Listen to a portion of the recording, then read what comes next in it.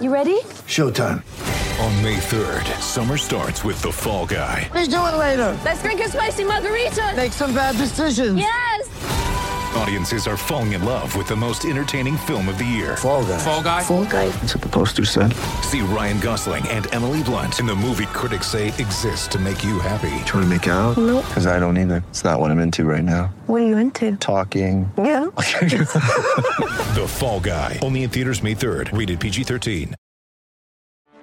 Get ready for the greatest roast of all time. The Roast of Tom Brady. A Netflix live event happening May 5th. Hosted by Kevin Hart. The 7-time world champion gets his cleats held to the fire by famous friends and frenemies on an unforgettable night where everything is fair game. Tune in on May 5th at 5 p.m. Pacific time for the Roast of Tom Brady. Live only on Netflix. With threats to our nation waiting around every corner, adaptability is more important than ever. When conditions change without notice, quick strategic thinking is crucial. And with obstacles consistently impending, determination is essential in overcoming them. It's this willingness, decisiveness, and resilience that sets Marines apart. With our fighting spirit, we don't just fight battles, we win them. Marines are the constant our nation counts on to fight the unknown. And through adaptable problem solving, we do just that. Learn more at marines.com. I'm Alex Rodriguez. And I'm Jason Kelly. From Bloomberg, this is The Deal. Each week, you'll hear us in conversation with business icons. This show will explore deal-making across sports, media, and entertainment. That is a harsh lesson in business. Sports is not as simple as bringing a bunch of big names together. I didn't want to do another stomp you out speech. It opened up so many more doors. The show is called The Deal. Listen to The Deal. Listen to The Deal on Spotify. Hello again. Welcome back to another edition of the Tomahawk Nation Hoops Dedicated podcast. I am Matt Minnick, and as always, joined by Michael Rogner. And once again, Michael, we are coming here to record after a pair of wins. I feel like this is becoming a habit, and that's because Florida State's won, 9 out of their last 10 maybe games. But another two wins on the board. This time against Pittsburgh on the road, which is, maybe something we can talk about as a rarity. And then Miami on the road, which is has not been a rarity lately.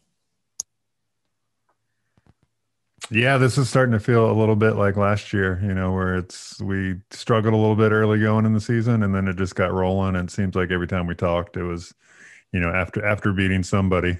And hopefully this season ends with an actual tournament, so we can talk about the really fun wins. Yeah, maybe we should go back. I feel like since we started the podcast in December-ish of 2019, or maybe November of 2019, I don't know. We're coming up here, closing in on our 40th episode. Since we started the podcast, Florida State's basketball record has to be pretty impressive, maybe the best 40 game stretch ever.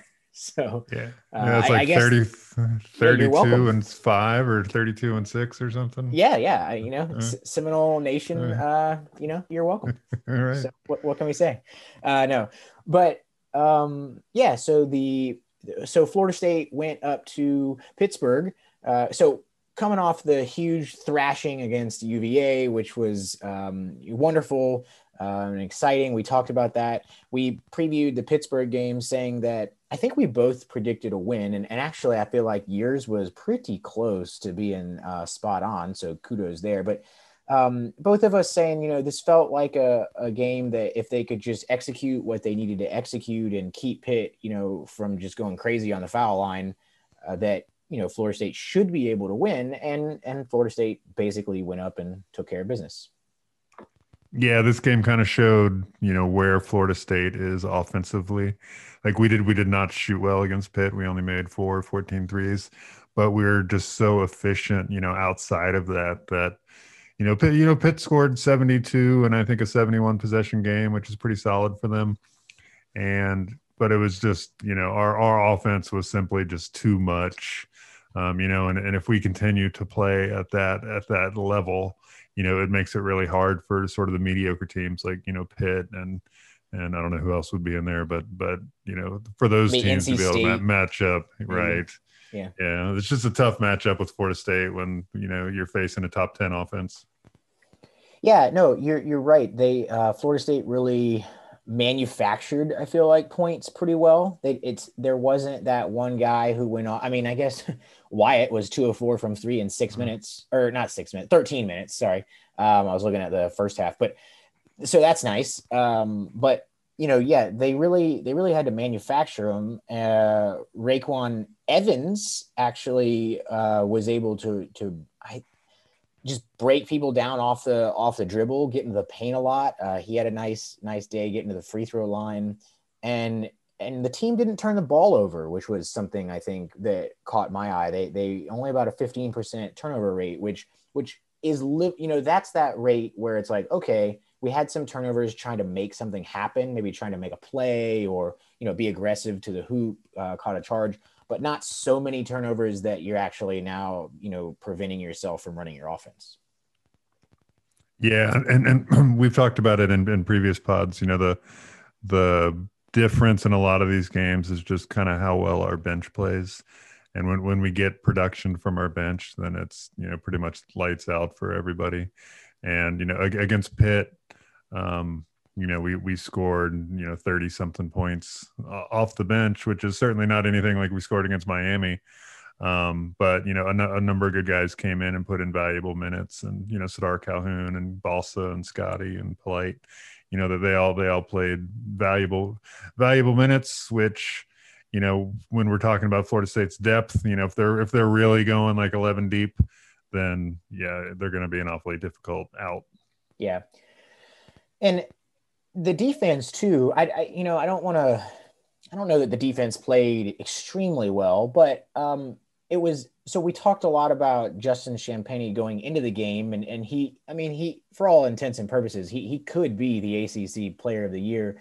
We'll see what happens if Pitt slides here and finishes, in the bottom 3 or 4 of the conference. That might put a squash on that. But, it's interesting. So Champagnie was the KenPom MVP, which, is a little uncommon for a losing team to have the KenPom MVP, although Miami also had it the next game. And he did score 21 points, which was the most points scored by any player in the game. But, it came on 17 shots. So, while he had 21 and 10 across 40 minutes, I feel like that's a good enough job on a guy who is first team All ACC. Yeah. And if you look at his game, he played all 40 minutes, which as a coach, that's a tough thing to ask somebody to do, especially when nobody on Florida State even played 30 minutes. And, Pitt made their little run with 12 minutes or so left in the second half. And I think they cut it to 4. And then, Florida State was just, never let them get over the hump. And a lot of it is probably because, Champagnie was a little tired. He took 17 shots and only made 7. So he scored some points, but a lot of that came at the free throw line, and he got a double, but he does that every night. Right. And then the other guys, they had like 3 other guys that all played 32 to 36 minutes, which is pretty rough against Florida State. Yeah. And you kind of hit we've talked about it on the pod before, and you're right. In the second half, Pitt cut it to maybe 4 even at one point, but they definitely cut it to 5 or 6 a few times, and they just never got, the lead. And, we talked about it against who was it? Maybe Wake Forest. But if you're going to make a comeback, you've got to take that lead. It's if you only just keep getting close, and then the team kind of, the team you're chasing extends it a little bit, you're just going to run out of energy, because it takes a lot of energy just to get back to the tied game. And then if you don't ever take that lead and actually make the other team think, wow, we can lose the game, it just, eventually you run out of energy, run out of gas. Yeah, it's just that psychological thing. If you're, if you're shooting alone in a gym and you're kind of hitting threes, but you're back rimming most of them, you're really close, but you just kind of lose your confidence. And I think at some point, if you don't take the lead, then you're kind of feeling like you got a loss coming. Yeah, not a very profound statement to say that if you don't take the lead, you're going to lose the game, but more to the point of if there's 8 minutes to go, 6 minutes to go, and you just can't get over that hump, I usually, more often than not, we see, especially a deep team like Florida State, pull away in the last 3 to 4 minutes.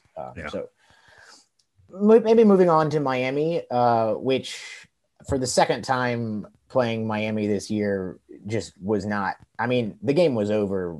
I think Josh Pick in the Slack channel said like the game was over by the second media timeout. I mean, it was at that point, it was clear that it was going to be a name your score kind of game for Florida State. Yeah, we went on a 25-4 run, like a couple minutes into the game, and that was pretty much it. And if you look at the minute distribution, there are a lot of guys getting more minutes than they're used to, and the starters not getting as many minutes as they're used to. So we could have beaten Miami by, whatever we felt like. And it was pretty much a scrimmage for the last 30 minutes of the game.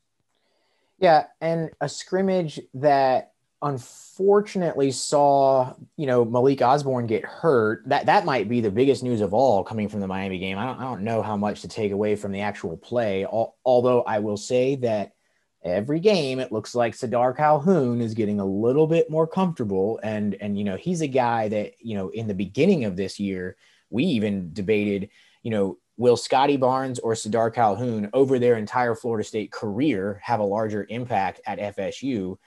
If Calhoun comes back next year and maybe takes that second year leap, that could actually be a legit debate. But every game he starts to get a little more comfortable, and it was great to see him have that first half where he was really just efficient, 5 for 6 from the floor. I think active on defense, not necessarily always in the right place, but active on defense, getting teammates involved, moving without the basketball. He had a really nice kind of pass and relocation that Scotty then got it back to him for a deep three. If you watch the Golden State Warriors, which we have talked about on this podcast before, of how that's a team that, given Luke Laux's position there and just some of the relationships the staff has, like Golden State is a team that we've sort of tried to bring some of their traits into our offense, and pass and relocate for a three is definitely a staple of the Golden State offense. So it was good to see Calhoun doing that. But other than that, I felt like maybe the biggest takeaway is like, what's the status of Malik Osborne? Yeah, and it, looking at it on film, it didn't look that bad. So I'm hoping, and Ham didn't really say much in the post game besides he turned his ankle. So I'm hoping that he's ready for North Carolina. But Ham is so cautious with injuries that if Malik is banged up at all, he's not going to play him. And with his size, 6'9", 225. We really need that against North Carolina. So hopefully he'll be, fired up and ready to go and healthy. And, the same goes for MJ Walker. He sat out Miami because we knew that we could win without him. And hopefully that means that he is physically, ready for North Carolina. Yeah, you're spot on. Hamilton is, he's extremely conservative with the 2 foul participation in the first half, and he's extremely conservative, bringing guys back before they're ready from injury. And hey, look, we're coming. You want to win in March, so today's February 25th. I'd much rather have Malik Osborne healthy for the first round of the NCAA tournament than I care about him being healthy for a road game at UNC. But I think when we get later in the podcast to the UNC preview, I think it's a pretty valuable point in terms of, going to play a team that has legitimate bigs like Day'Ron Sharpe, that having Malik Osborne available would certainly make that game easier. Whether it's a win or loss without him, I don't know. Maybe we can talk more about that later. Anything else from the Miami game that feels noteworthy to you? I mean, Raekwon Gray continues his, I don't know, like he's just turned into a double machine, I feel like. Yeah, 13 boards, 12 points. I mean, he is just the hell of a basketball player right now, and 6 assists. It's, a month ago, we weren't really talking about the chances of Raekwon Gray, this being his last year, but now that's a legit conversation is just the consistency is there, which is, what you want to see from upperclassmen. It's not like he's having, a blow up game every 3 or 4 games. He's just consistently right there. This is third double in the last 6 games, I think. And every one of those games, he's just been a really solid performer. You mentioned, Sadar Calhoun, the light kind of coming on for him. And, the same thing has happened with Raekwon Gray at a different level. It's just the light has clearly come on, and he understands what he can do with the ball inside of, say 15 feet, and he's going out and he's doing it. So kudos to him. Yeah, that's really well said. It is like that light has come on, just the difference of being, Sadar Calhoun's gone from uncomfortable to comfortable in a D1 ACC college basketball game. And Raekwon Gray has gone from like a solid player to the best player on the team night in and night out. So yeah, it's hard to be the best player on it's a lot of, not everybody can do it, and Gray clearly has the mental capacity to to be able to do it. Well, and you can just, some of these, like that block he had, that's just not a play he could physically make a couple of years ago, to run back on D and get up and make a play at the rim.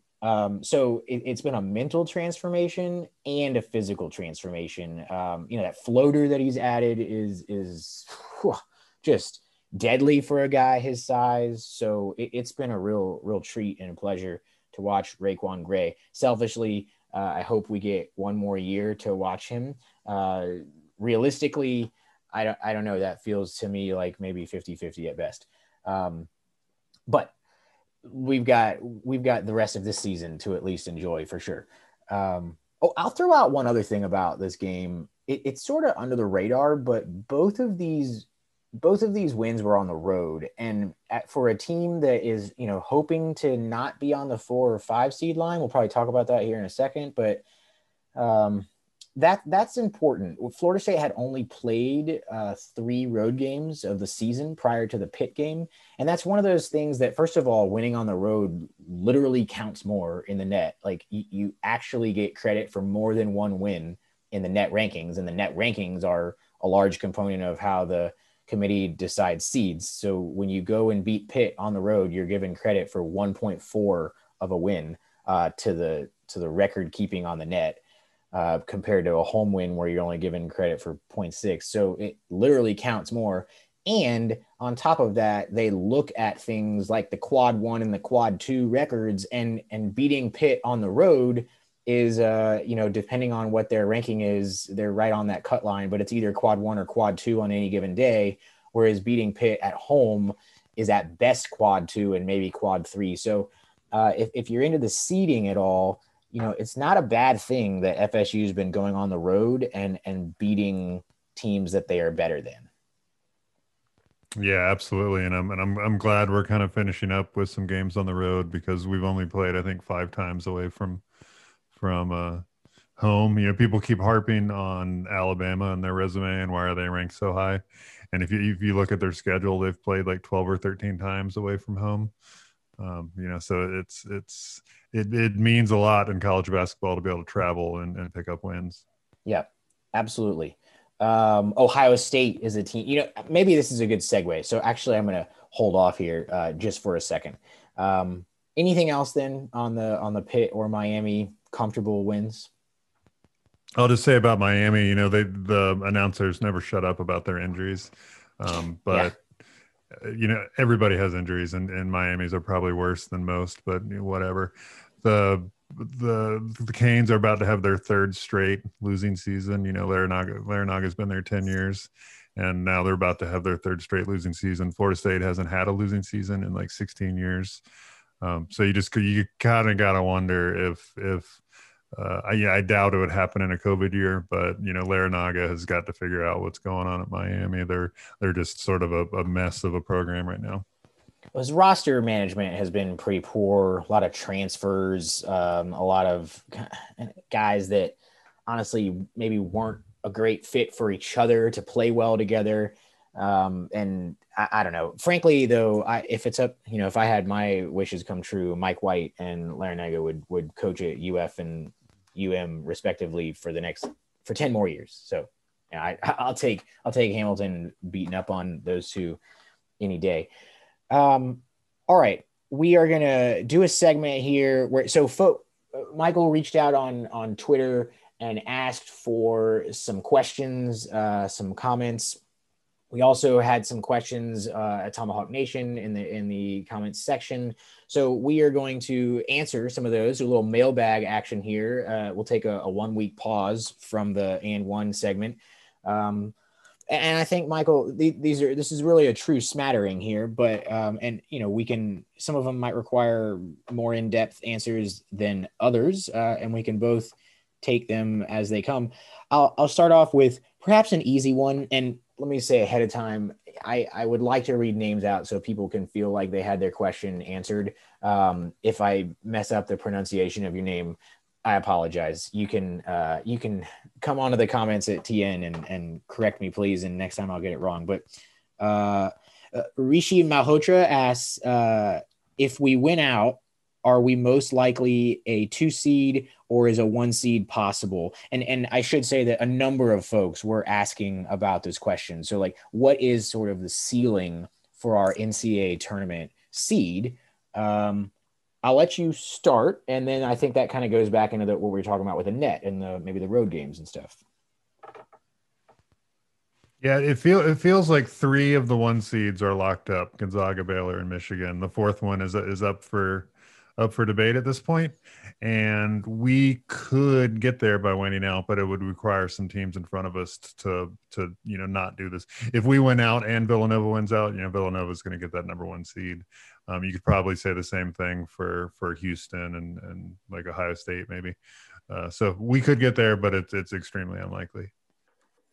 Yeah, I think I agree. Maybe I don't know what your definition of extremely unlikely is. I'd put it in maybe the 15% category, which I guess that could be extremely unlikely. I agree that Gonzaga and Baylor they're locked in, they're 1 seeds, and Michigan probably is a 1 seed. I guess there's a world where Michigan could lose like 3 out of their last 4 or 5, and I don't know, maybe drop, but I think realistically they're a 1 seed.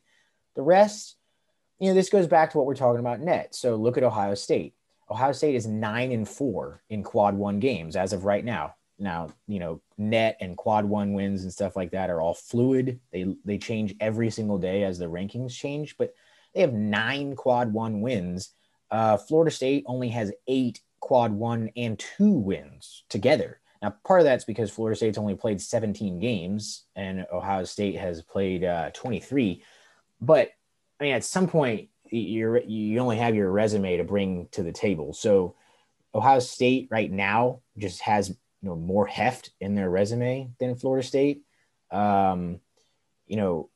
Illinois probably has more heft in their resume, despite being 16-6. They're 7-5 in quad 1 games and 4-1 in quad 2 games. You mentioned Villanova. Surprisingly, they're only 2-1 in the quad 1. Part of that is because, like Florida State, they've only played 18. They've played less than 20 games. So maybe if you put us together heads up with each other, yeah, maybe if they lose one more, you could make an argument for us. Same for maybe Houston, who is only 2-1 in quad and only quad 1 and 4-1 in quad 2. Again, playing in not a mid-major conference, but not one of the top 4 conferences of the AAC. But all that is to say, I think, yeah, if we win out, I think 2 seed probably feels right. All right, so we've got another. So maybe sticking with the top teams themes, there were several people. We'll say so. Michael Collins asked, "How does FSU match up with Gonzaga or Baylor if they ended up playing in the tournament?" And other people asked similar questions around against these top teams. Let's call it Gonzaga, Baylor, Michigan, Ohio State, Alabama. How does Florida State, in your eyes, match up?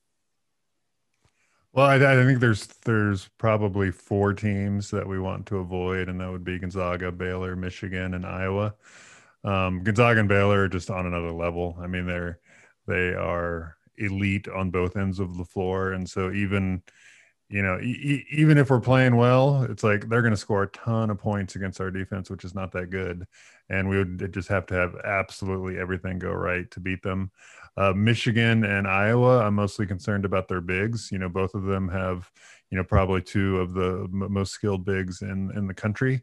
And if we're, the defense that we want to play, we want to be switching 1 through 5. And if we're switching, MJ Walker onto Hunter Dickinson of Michigan, that's a problem. We have the potential to just get abused, and would have to, really think about the way that we play defense and probably play it a little bit differently than we've been practicing all year, which is never a good thing. Is it weird that I'd maybe rather play Gonzaga than Michigan? Hunter Dickinson, I mean, geez, can we just dream for a moment? Michigan and Florida State were his top two. It was down to us in Michigan. If that guy came here, I can't even imagine. We'd have him and Bolsa and Gray and Osborne and Scotty. I mean, the length would just be unbelievable. But is it weird that I'd rather say, well, I feel like maybe we can be physical with Gonzaga and create a switching defense with length that puts pressure on a freshman Jalen Suggs at point guard, even though he's been great and might be the number 1 pick in the draft, than facing a team like Michigan and Hunter Dickinson? Yeah, I think if you look at Gonzaga and Baylor, like they've been elite since the season began. Michigan, is not that way. They didn't really play anybody in out of conference. They had to go to overtime to beat Oakland. They were kind of struggling heading into Big Ten play, and now they're just, they're just beating the pants off everybody they play. I think, they've won 12 out of 13 Big Ten games, which is not an easy conference to be playing in, and they are just playing at a super high level, and it's primarily because they got all this talent surrounding Hunter Dickinson, who's if you're not familiar with him, he's like a 20-year-old freshman. I don't know how they get that old, but he's a grown man, even though he's a freshman, and he is very quickly moving up the ranks of sort of the National Player of the Year conversation. So yeah, I would agree with you that we want to avoid Michigan. I don't know that I would agree that we want to avoid them more than Gonzaga. Gonzaga is, I think our past success against them, maybe tinges the conversation a little bit, but this is a much tougher team to bully than the one that we beat in the tournament a couple of years ago. That's probably fair. This definitely looks like the best Gonzaga team that Mark Few's ever put on the court. Maybe let's look at the 2 seeds, the other teams that maybe feel like a step below the trio at the top. The Ohio States, the Villanovas, the Alabama. I mean, do you think that if Florida State plays their A game, would the A games of the other teams beat Florida State? Yeah, that's a good question. I think that we would need some help against Villanova. Other than that, I think we would beat all those teams if we bring our A game. Villanova has just the capability. They shoot so many threes. It's like nobody scores as much from three as they do. And if they get hot, it doesn't really matter if we play our A game or not. It's just taking 43s and making 20 of them, you're going to win the game. Yeah, that's so. As I phrased the question, I think you're probably right. If they play their A or A plus game, I mean, gosh, I guess they could beat anyone in the tournament. Let me ask you this then: that if Florida State plays its A game, so let's say, either the UVA game or maybe the Louisville game, pick your poison, or maybe even the home game against NC State. If Florida State plays their A game, and the top trio of teams plays their B game. They just don't have one of their guys is just off, gets into foul trouble. Can Florida State's A game beat the B game of Baylor, Gonzaga, Michigan? I think we can for Baylor, and the reason is that they are the best shooting team in the country. And if they're playing their B game, it means that they're not hitting threes at probably the rate that they're used to. And that's just that's a big part of their offense. It opens up everything that they're trying to do. And if guys like Jared Butler and Davion Mitchell and the long-haired kid Matthew Meyer, if they're not hitting threes, then yeah, absolutely. I think our A game beats their B game. All right, I think I agree. West Virginia is a team we didn't talk about, and I think it's time that we move on to the next question. But they're another one that I don't know. Maybe when people ask the question of, oh, how does FSU stack up against the top teams? Folks better keep an eye on West Virginia because Bob Huggins knows how to get it done in March. I mean, he doesn't have a title, but he certainly knows how to win games in March. So that'd be a sneaky one to watch out for too. There was a question about MJ Walker and just if and when he comes back healthy, would he join the starting lineup? And if so, who would he replace? I think we would both agree, yes, he absolutely rejoins the starting lineup, right? Yeah, he's been a starter since the very beginning of his sophomore year. So he is clearly comfortable starting games. Okay. And so then who he might replace, I guess, that could be determined by, is Osborne healthy? Maybe looking at the matchups, I think it's possible that a Polite maybe goes to the bench or a Wyatt, but I don't know. Do you have thoughts on that? Yeah, I thought maybe when Polite came back that he would be starting games, but he started yesterday because MJ wasn't healthy, but Wyatt has kind of held on to that starting spot. And Polite's playing more minutes, so it's always key to the conversation when we're talking about starters. Absolutely. Just because you start doesn't mean you're gonna play more than 10 minutes. Yeah. But I see MJ kind of taking Wyatt's spot. That corner shooter that is spacing the floor that we're really looking for. Yeah, it's almost like Hamilton has been liking to come out and see if Wyatt's hot. Like, oh, let me see. Let him take 3 shots real quick, and if he's making it, good. It's a good game. and then if not, he gets the yank. All right, maybe one more here. There was a good one, and I'm trying to find. Here it is. Jay Blake Seaman, or has KenPom tended to slightly underrate FSU over the past few seasons? And does FSU's deep rotation suppress more statistical dominance? Thoughts here? I don't think so. I mean, the rotations is the rotation. It's how we play the game. So we're not, KenPom isn't just evaluating your starters. It's evaluating your entire game. I think if it was underrating Florida State, we would see that reflected in Vegas betting lines, and it's not. It's still whatever KenPom has is usually within a half point of the Vegas line, and we would see some difference. I think where KenPom needs some tweaking is it overrates teams that play really slow.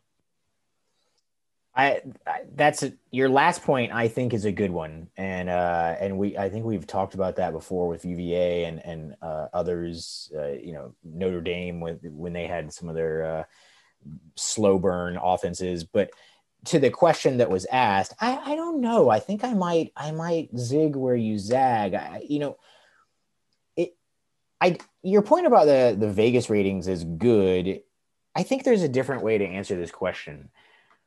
Is it underrating how many points we're actually going to win the game by? I don't think so. I think that is probably accurate, and the Vegas lines would bear that out. And that is because the depth is the way we play. The depth is part of our strategy.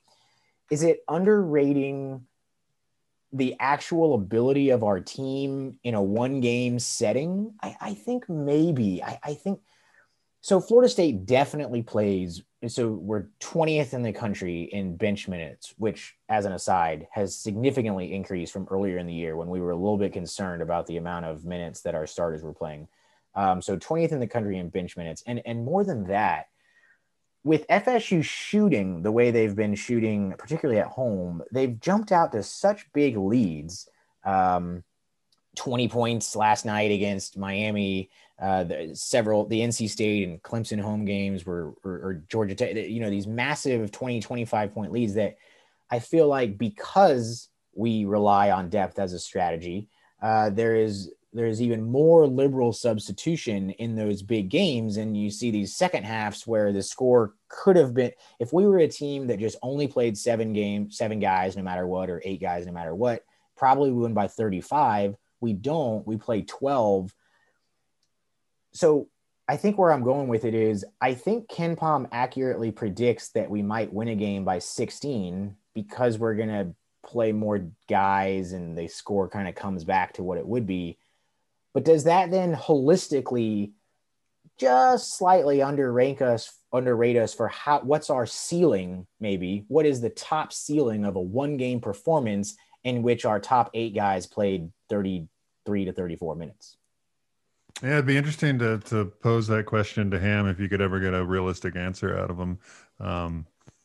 Is he coaching with the regular season in mind in a different way that he'll be coaching, in the postseason when it's win or go home? It's an interesting question, and I think that we could probably talk for an hour about how the sausage is made, but at some point you just gotta kind of gotta have an answer, and I think that we'll split the difference on this one. Fair enough. All right, one final question, and then we'll go to a quick break. This one comes from Aaron at FSU at Aaron FSU 85. What is the ideal coaching path for FSU? So referencing when Hamilton's retiring, should we target someone internally or externally? Who can say? I mean, this is one of those things that every time a coach gets hired, everybody who covers basketball has a very strong opinion about whether or not it's a good hire or not. And then, 3 years later, everybody's kind of forgotten what those opinions were. People thought that, Willie was a great hire for the football team, and turns out maybe not. But from my perspective, I think that what Coach Ham has been able to cover up, to bury the bones in the backyard, is the fact that Florida State is getting boat raced by a lot of teams when it comes to spending. And so if we were to go out and target some, hot young coach, I don't think that we could keep him here if they were very successful. If there were bigger programs that wanted him, it would become a stepping stone job. So I'm almost looking for a coach with a similar resume to like Ham or even Jim Larinaga, where they're looking for a place to kind of finish their career. And if all goes well, they're gonna be here 10 or 12 years and then sail off into the sunset. And we're seeing the same thing with Hamilton, except that he's going to be here 20 plus years. My targeting young guys, I think is going to be a mistake for this program. Yeah, I don't know that I certainly wouldn't want to target the hot young coach that has no real connection to Florida State. And yeah, Hamilton 20 plus. I mean, when it was 2010, I thought, well, surely by 2016 or 17, Hamilton will have, called it a career, a wonderful career, and rode off into the sunset. And here we are at 2021, and he, looks like he could at least go another 5 years. So, this question maybe the answer to this question may be radically different by the time Hamilton actually hangs it up in another decade or two. But I think Dennis Gates is an interesting name because he, first of all, great job by him up at was it Cleveland State? I mean, he has really in just 2 years or so turned around the program and has to be the shoe-in for the coach of the year in his conference. But he's someone who gets it in Tallahassee. He understands what kind of administration and, revenue sources he'd be looking at. He understands the talent base that's in sort of the Atlanta, South Florida, Mount Verde area. And I wonder if his experience here would lend him to want to stay here more and not have it be a straight up stepping stone job. So that sort of blends that like internal external combo.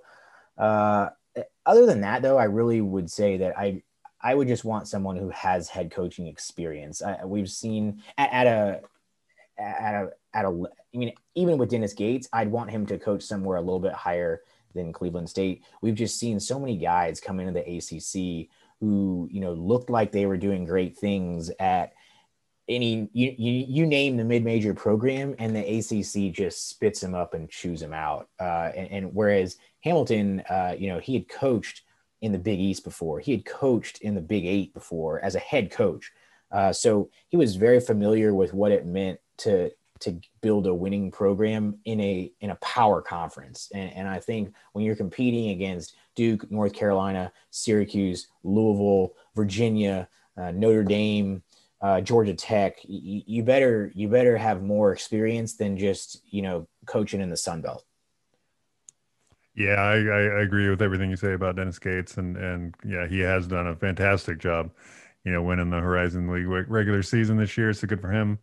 I think that the one other thing that I would look for is something either offensively or defensively that is different from what everybody else does. Our defense, fronting the post, playing 94 feet of pressure, forcing teams to initiate their offense so far from the basket, switching everything. It's a hard thing to prepare for on short notice because it's not like everybody else's defense. And so I would want to see a coach coming into Florida State that is difficult to prepare for, when you've only got a 2-day turnaround. Yeah, I would hope that we actually keep that defense. I really like forcing teams to play in a way that messes them up from their rhythm. Like, don't just let a team come down and just get into their offense and run their sets. I'll throw a name out there that I wouldn't want. I don't know, Andy Enfield. No offense to the guy, but USC actually seems pretty good this year. They should be. They're one of the top 10 talented teams in the country this year. They have the guy who also could, I mentioned Jalen Suggs, but Evan Mobley could legit be the number 1 pick in the NBA draft. They seem soft. Up until this, they really don't seem to be that interested in playing defense a lot of times. I don't know. I would say I'd pass on him, but I'm not I'm certainly not going to be the person that's in position making the decision. All right. Why don't we go to a quick commercial break and come back with a preview of Florida State's third consecutive road game going up to Chapel Hill to face the Tar Heels. I'm Alex Rodriguez. And I'm Jason Kelly. From Bloomberg, this is The Deal. Each week, you'll hear us in conversation with business icons. This show will explore deal-making across sports, media, and entertainment. That is a harsh lesson in business. Sports is not as simple as bringing a bunch of big names together. I didn't want to do another stomp you out speech. It opened up so many more doors. The show is called The Deal. Listen to The Deal. Listen to The Deal on Spotify. All right, we are back. So if you missed, we just did a mailbag segment that was pretty fun. We'll have to do that again, maybe a few podcasts from now, but that was good, good stuff. And we are now going to transition into the next game on the season, which is traveling to Chapel Hill on Saturday for a road game against the North Carolina Tar Heels. It's a North Carolina team, Michael, that honestly was looking pretty good. They had beaten Duke, which I know laughed, but Duke's actually been playing better the last few weeks. They lost to Virginia on the road, but a lot of teams lose Virginia in Charlottesville. And they beat a bad Northeastern team and then smashed Louisville as Louisville was coming out of their COVID pause. And then they added a quick game to the schedule. They had a game canceled that they were surely going to beat BC. And they added Marquette at the last minute at home and got beat by double digits by kind of a mediocre Marquette team. Yeah, that was dumb. That was a dumb game to schedule. Kudos to them for trying to find an extra game, but you do not schedule a quad 3 team that's capable of beating you, which is exactly what they did. And now they have a home loss, a quad 3 loss, and they're already, kind of. They're on the right side of the bubble for now, but if they finish the season slowly, that game could end up costing them, a trip to the NCAA tournament. Yeah, it very well could. And now it also, Ham even said today, or maybe it was yesterday, but now we're going to be going to face an angry North Carolina team. I don't know if they're angry or not, but I will definitely say that, they understand, I think, the moment that it is where you have a top 10 team, top 11 team coming into your house. And it's really, one of your last chances of the year to get that victory that might put you back on the right side of the bubble. Yeah, and I kind of agree with that a little bit. I mean, but if you're relying on that, if you need that to get up for hosting Florida State, it's probably a sign of a bigger problem. I would expect North Carolina to be prepared, either way. I given their performances last year where they finished last in the entire conference, maybe that is a sign of bigger trouble. Maybe it is a sign that, hey, that the fact that North Carolina needs to be backed into a corner with their NCAA tournament hopes, kind of on the line against the number one team in the conference coming into their building. Maybe that's a sign that Roy Williams has, lost a little bit of the culture there, but nonetheless, we are traveling to North Carolina. They are coming off a loss against Marquette. They will be looking for a win. We talked a little bit about if we'd like to have Malik Osborne in this game. North Carolina is the number 2 offensive rebounding team in the country. They really don't do anything else well on offense. They're not a good 3-point shooting team. They're not a good free throw shooting team. In terms of percentage, they have the ball stolen from them quite a bit. The freshman point guard has looked like a freshman point guard quite often, but man, they erase a lot of mistakes by cleaning up the offensive glass. Yeah, and if you look back at that first game when we beat them by 7, they did a lot of things well in that game that they don't normally do well. Most notably, they hit a bunch of threes, and they're not a good shooting team. But we were able to hold them to just 13 offensive rebounds. And I say just, but for North Carolina, that's actually below their average. They rebounded 38% of their own misses and on the season they're at 39. So the key to beating them, is certainly keeping away those second chance opportunities. And I would be surprised if they can shoot the ball well enough if they're not getting offensive rebounds, to really, handle Florida State. Yeah. And the main guy is Day'Ron Sharpe. They've got a triumvirate of big men, but Day'Ron Sharpe is the 265-pound freshman. And that's probably when he skipped breakfast. But he's second in the country at offensive rebounding percentage. He grabs, over 18% of the available rebounds, offensive rebounds when he's on the court. That's doing some things. So if Osborne doesn't play, let's just say that we both agree that Osborne, that Hamilton treats it cautiously and gives him, maybe a week off or a week and a half off with BC coming up next. Do you try to drop a guy like Gray down onto Sharpe? Do you hope that Balsa can play foul-free minutes? I don't know. How do you react to that? Yeah, you gotta when the shot's in the air, you gotta have 2 bodies on him. I mean, he's gonna out rebound anybody that we just if Gray's trying to box him out, he's gonna beat Gray for the rebound more often than not. So you have to have a couple of guys on him, which our defense kind of sets up well for that because we're fronting the post anyway. So you've already got one defender there, and then you should have the help side behind him. Against Louisville, he had 8 offensive rebounds, and that's not even the first time that he's had 8 offensive rebounds this year in an ACC game.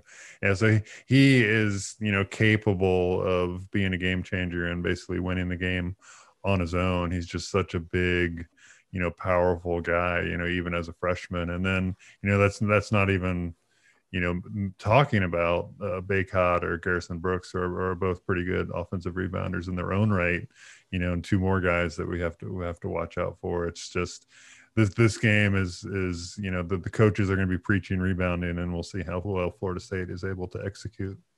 Yeah, it really is an embarrassment of riches for Roy Williams down underneath. But guard play has, which was long the staple of a North Carolina basketball team, guard play has let them down. You mentioned that they're not a good shooting team. I mean, there's one guy that shoots with any volume who's even over, I'm looking here, even over 35%. Now Kerwin Walton is 45%. He's 44 for 97 on the year. So, he's the guy that in the scouting report, it's going to be locate Kerwin Walton on the perimeter. You cannot let him get an open look. But everybody else, I mean, like I said, they don't even have another guy over 35%.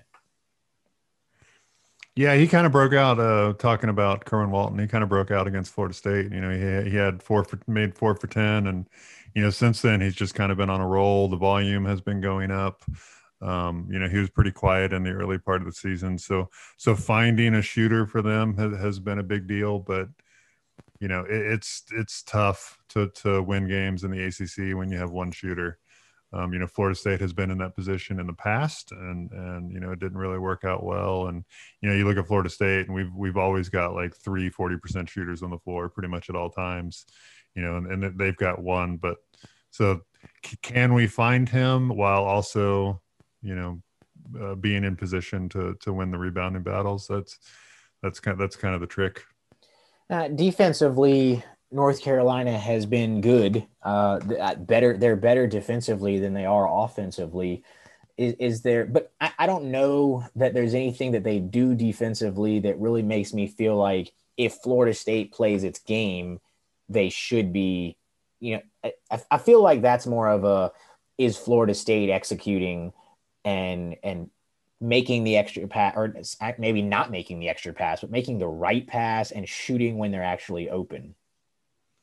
Yeah, and then we did talked about offensive rebounding for North Carolina, who's the number 1 team in the ACC. Number 2 in ACC play is Florida State. So we're pretty reliant on offensive rebounding as well. So that rebounding battle that we were talking about is on both sides of the floor. But you kind of hit the nail on the head. Is that the primary difference between this team is that Florida State's a great shooting team, and if we have a great shooting night, then it's lights out for North Carolina. But if we've struggled a little bit on the road, are we going to really be able to knock down a bunch of threes? It's tough to say. Yeah, just a little reminder that in the first game, Florida State went 26 of 27 from the free throw line. First of all, great getting the line 27 times, and making 96% is obviously always a good thing. And 8 of 16 from the three. So it's not like we didn't shoot well the first time and we won by, again, 7. I don't know that either of those are going to be repeatable on the road. Maybe 40% from 3.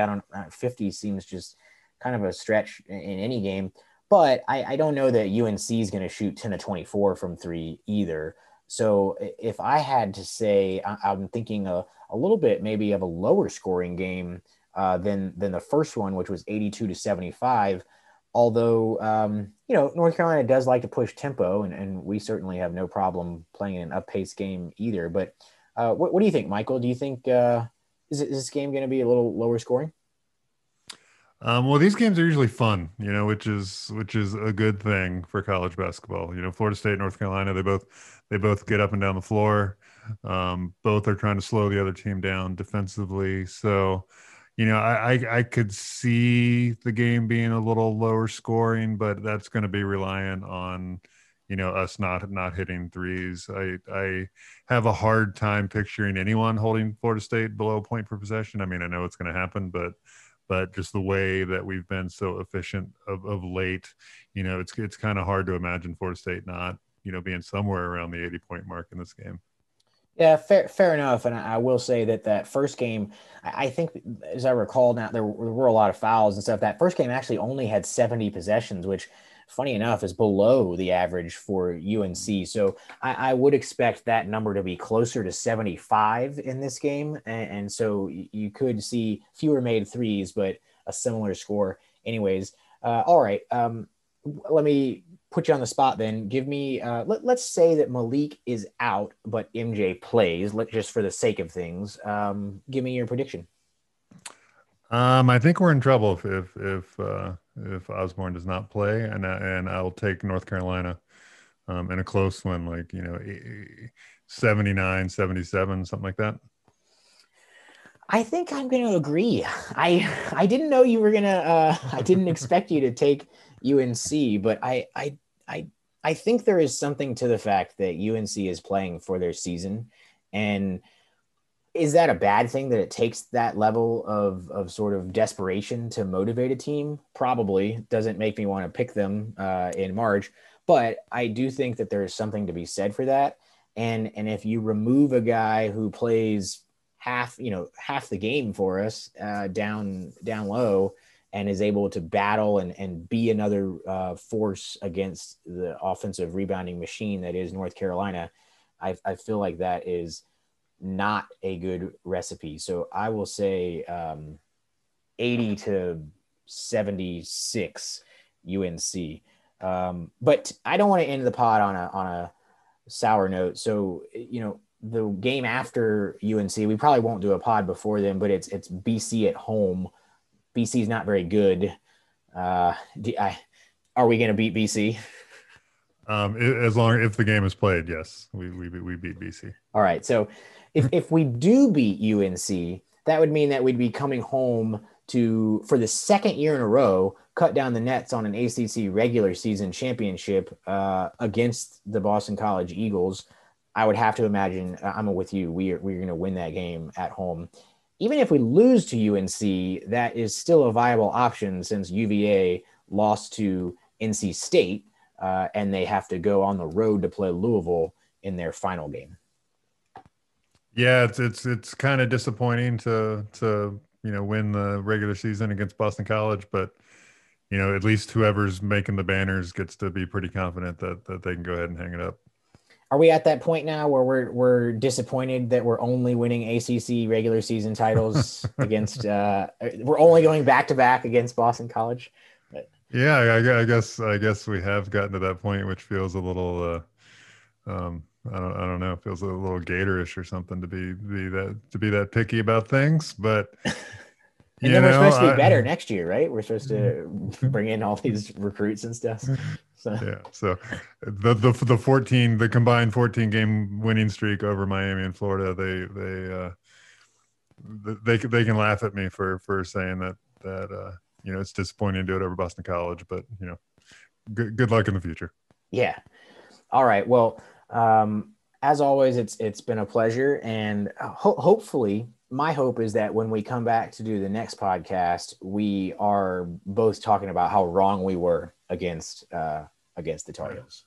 Absolutely. For Michael, I'm Matt.